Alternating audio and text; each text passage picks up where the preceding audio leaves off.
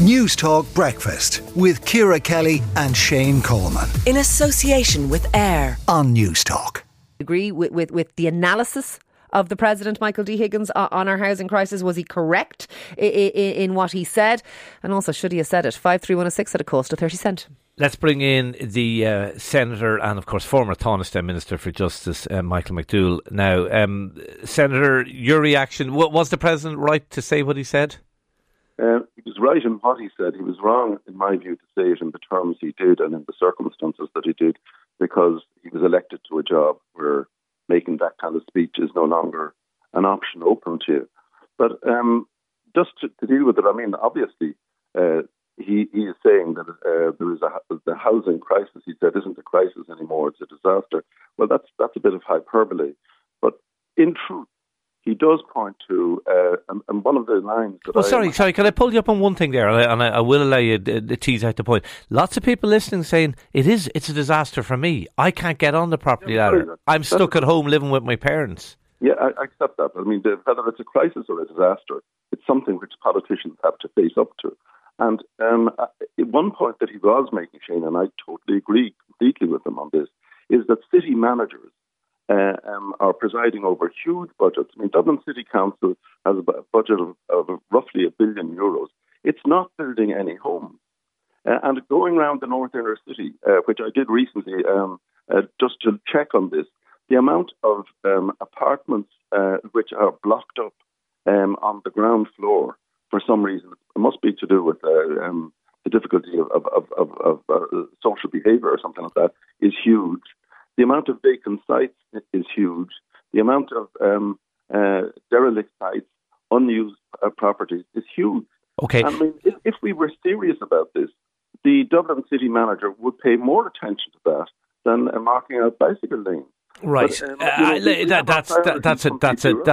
that's a slightly unfair criticism, and I'm sure if he was here, it's not an unfair criticism. With respect, it's not. With respect, well, I mean, it's a little bit of a jibe about marking out cycle lanes. I'm not interviewing you, Shane, but it isn't unfair to say that the emphasis at the moment is on traffic management in Dublin and reconfiguring traffic, and there is no effort, no significant effort being made by Dublin City Council itself to deal with the housing. Well, I'm sure he would disagree with that, and we do hope to have him on the show in the next few days, so we will put those points to him. Just before we go back, because I know you have written about the housing market in today's Irish Times, but just before we do that, just going back to the constitutional issue, I debated this issue with Fergus Finlay yesterday on the hard shoulder with Kieran.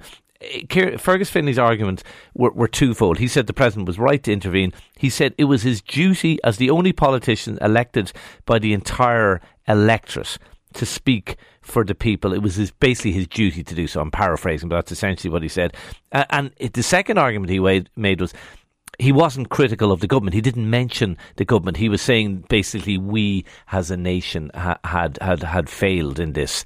Your response to those 2 points? Well, first of all, as we all know, Fergus is an old Labour man who was a Michael D. Higgins supporter.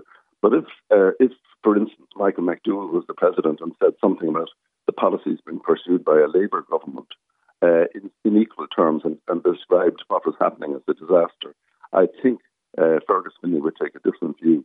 And you yourself and Ciara there discussed the matter. He has a role in Irish society. And I mean, just like the head of state in many other countries, he has a particular role. And the fact that he's elected by all of the people does not mean that he has a mandate to speak on any topic that he feels moved to speak on at any given time. There's a constitutional order for this.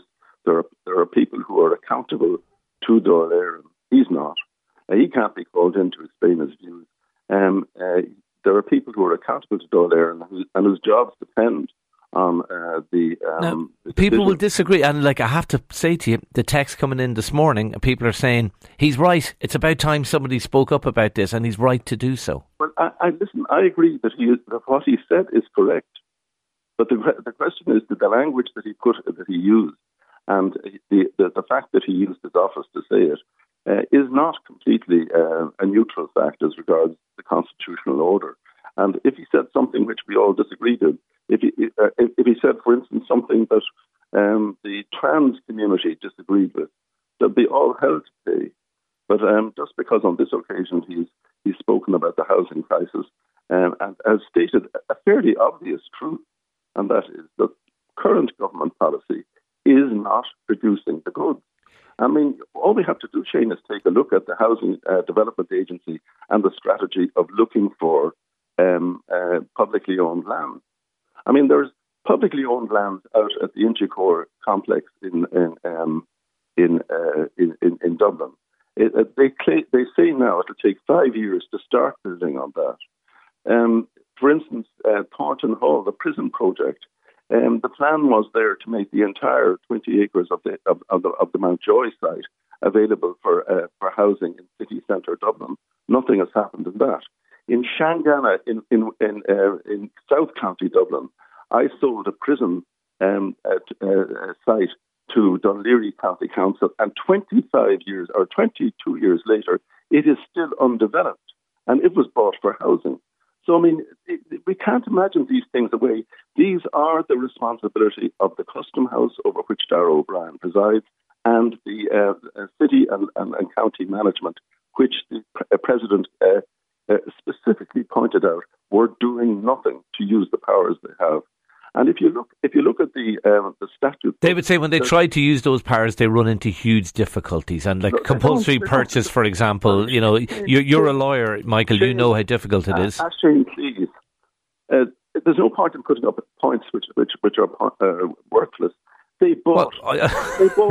They're the points that they would make, and I'm putting them to you. Compulsory purchase orders are tricky things and very long drawn out. For example, Shane, with respect to you, they bought 20 acres or 30 acres of land at Shangana in County Dublin, near Shankill, for development for housing, and they haven't put a brick upon a brick for 20 years. Now, you explain that to me. Okay. Oh, well, I can't. I'm not here to explain it. I'm just putting the argument. You're here to contradict me, apparently, and say that I'm being unfair. That CPO, there are problems with CPO. I put it to you that it's simplistic to say Dublin City Council is doing nothing about this. That's what I'm putting it to you. You can mention specific examples that I'm not aware of the details of, but I'm saying I think it's unfair to say they're doing nothing about it. Well, I tell you what they're doing. A lot of what they're doing is demolishing housing they built in the 30s, 40s and 50s and rebuilding it. Look at Ballymun. They built that in the 1960s and had to knock it all down, and they've rebuilt Ballymun to a very low standard now. Well, I mean, I know Ballymun quite well. I do think it's significantly improved on what was there 15 years ago. But hold on a second. It didn't have to be rebuilt to a low standard. Likewise, St. Teresa's Gardens. How long has that been under redevelopment? Yeah. 10 or 15 years. Okay, all right. The clock is against us, Michael. We do have to leave it there. Senator and, of course, former Taoiseach Michael McDowell, thank you for talking to News Talk. News Talk Breakfast with Ciara Kelly and Shane Coleman. In association with AIR. Weekday mornings at 7 on News.